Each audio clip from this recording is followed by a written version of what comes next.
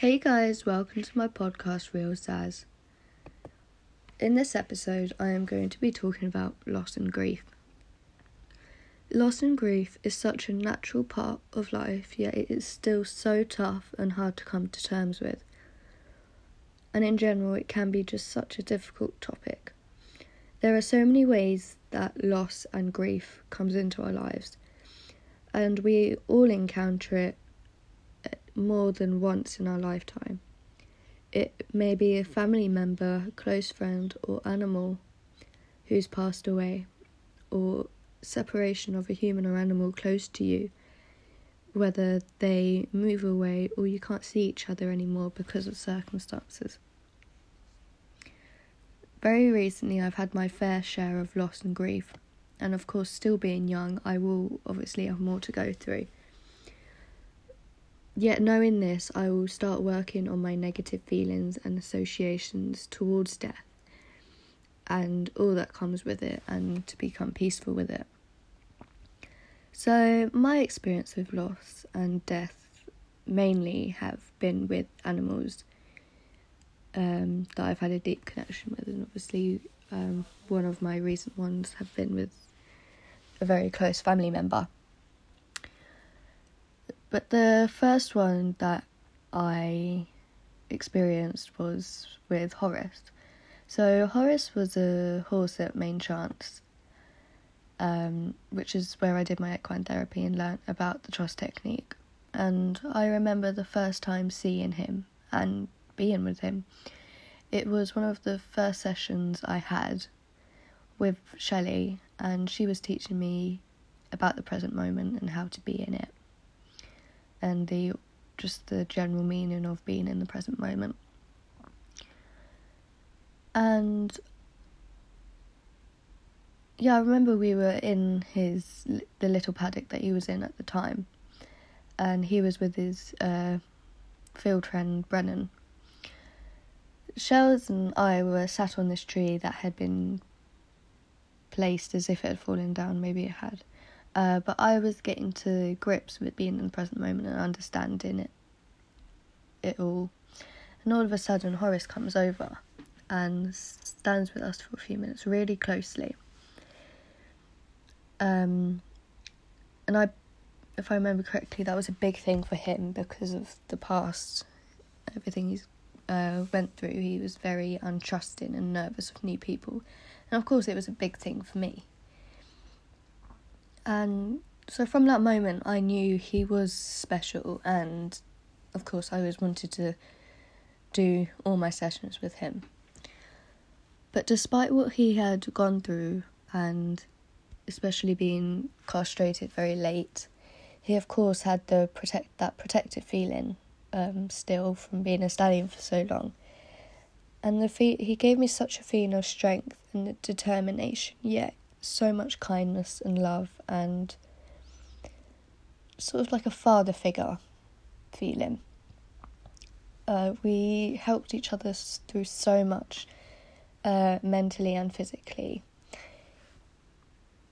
He was such a sensitive soul that even the way he wanted to be approached, which obviously was in his time, if something was too quick for him, he'd move away. This helped me, everything he taught me helped me to have a better understanding with approach and regarding animals, and due to his past, he was nervous of new people. And he really taught me how to be slow and really in the now, to always regard him and go at his pace. All that he was teaching me about him and his boundaries, he taught me a lot about my life and putting that into practice in day-to-day situations. Of course, I'm not perfect and still getting better with these things as I get older, but so for example, he taught me like how to approach a situation that's right for me or someone else, to not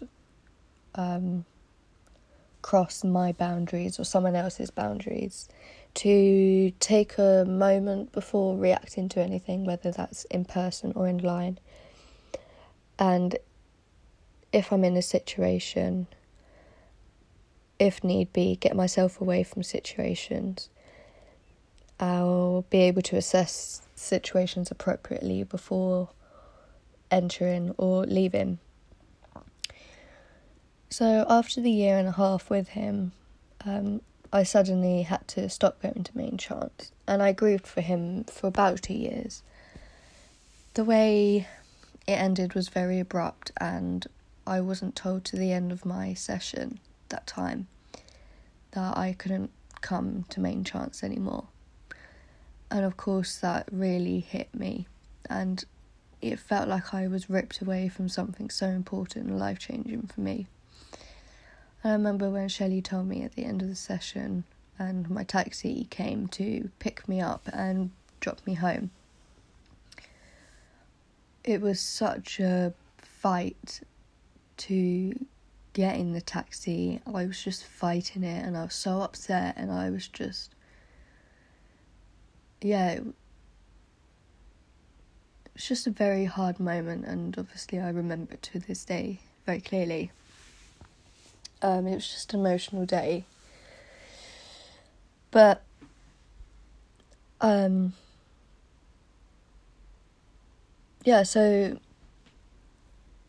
it was very abrupt, and it just hit me hard.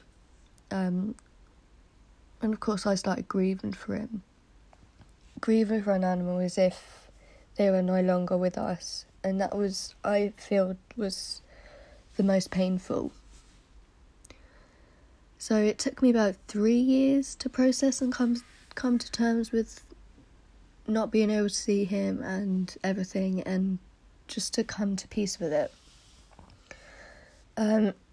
But thankfully I was lucky to be able to see him for my 18th birthday, because the new rules that had come in at main chance was that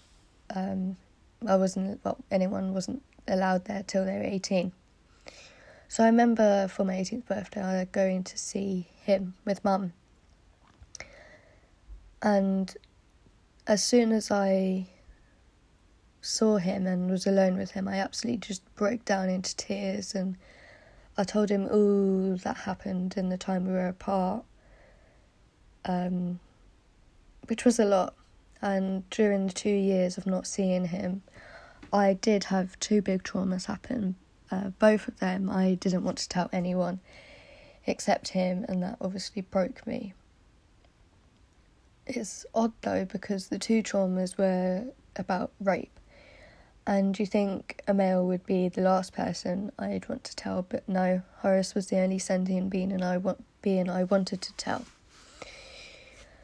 Anyways, when I saw him for my 18th, I told him about the rapes, and obviously everything else happened, but he definitely understood my feelings, and the feelings that I got back from him was the feeling I'd been longing for since it happened, which was security, strength and protectiveness. Of course my family and friends gave me all this, and I was so thankful for them, even if it was really hard for them to process and sort of just wrap their heads around.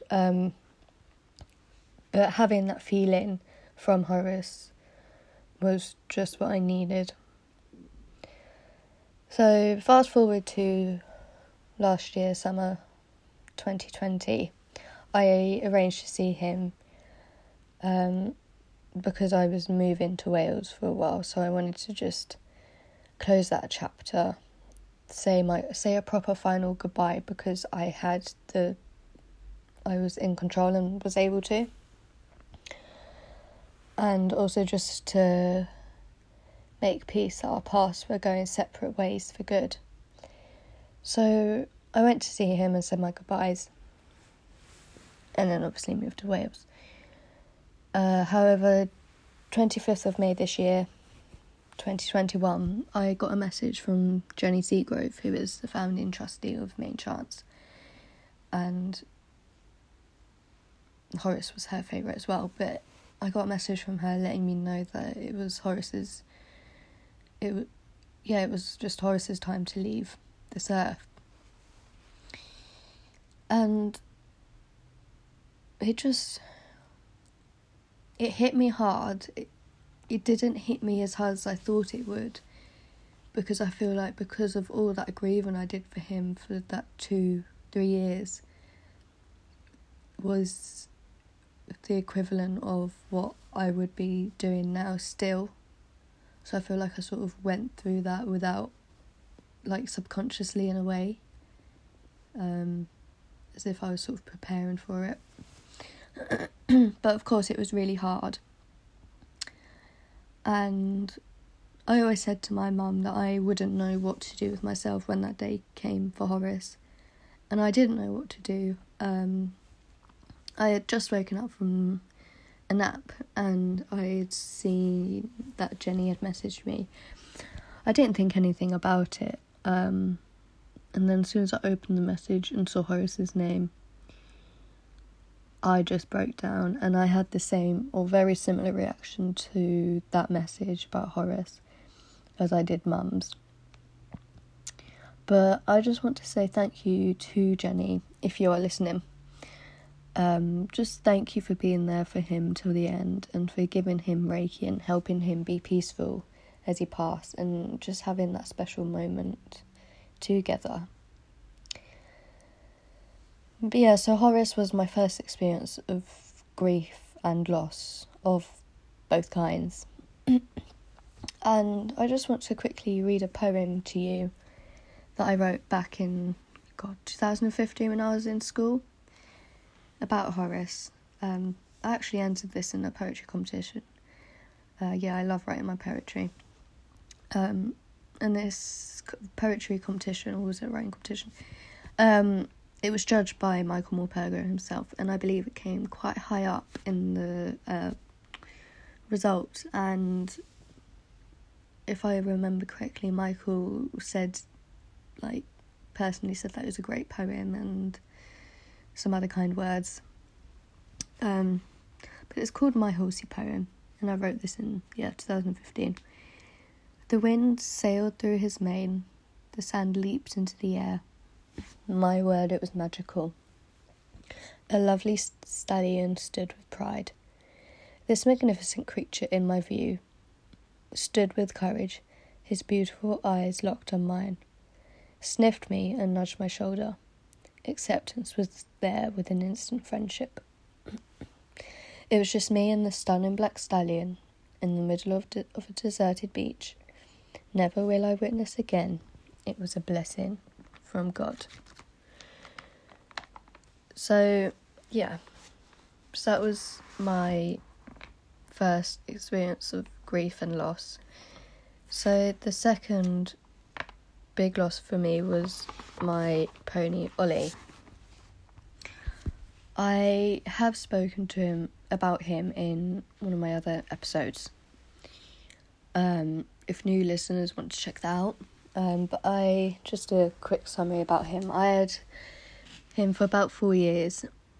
He was 6 months when I got him, so in January 2017 I got him.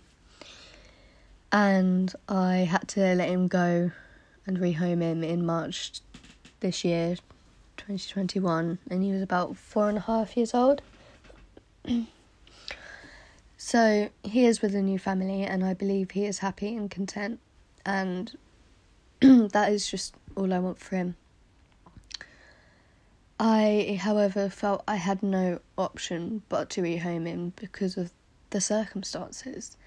So obviously, I went to that year. I went to say goodbye to Horace, say my goodbyes, get some closure, and then in August, I moved to Wales. I was living with my friend and her parents and on her farm with a lot of horses that she had. And a month later, so end of September 2020, he joined me in Wales, where we had planned to live for at least a year. However, that didn't happen. So October comes around and I got a call from my dad, that the call that no one ever wants, and that the call was that my mum had unexpectedly passed away. This, of course, broke me. The loss of a family member, I feel, especially your mum, is so different and more painful, as that is the woman that gave you life, and she helped me in times of struggle and joy. And I do feel her death hit me harder, and was harder for me because of my Asperger's, as I relied on her for so much, and the amount of support she gave me through school and just everything. And of course I'd call her about anything and everything at any time. I'd talk about the little things, the big things, and everything in between. But yeah, she really understood all about my diagnosis, about my Asperger's and PTSD and other things so well. And because of that, she just supported me so much. And because of me and my siblings and her ongoing and depth of knowledge about mental health and special needs, she had found the best job in her life, helping families with schools, where their children were struggling in school, with special needs especially, helping with EHCP plans. She had other jobs on the side as well. But because of losing Mum, I moved back home because it didn't feel right to be living there, because she was so supportive of me going there, but it didn't feel right to stay there and her, just not be there. So I decided to move back home. However, so I obviously wanted Ollie to move back home with me. However, the Blue Cross didn't allow this. They say it's because he's moved too many times and this is just another move. But thinking about it, like, he moved from Wales to the Blue Cross, then to a new home. Whereas if he stayed with me, it would have been just one move. Anyway, but obviously I moved back home. I wasn't allowed to bring Oz back here. I didn't want him to stay in Wales without me, so I felt like the only option there was to rehome him.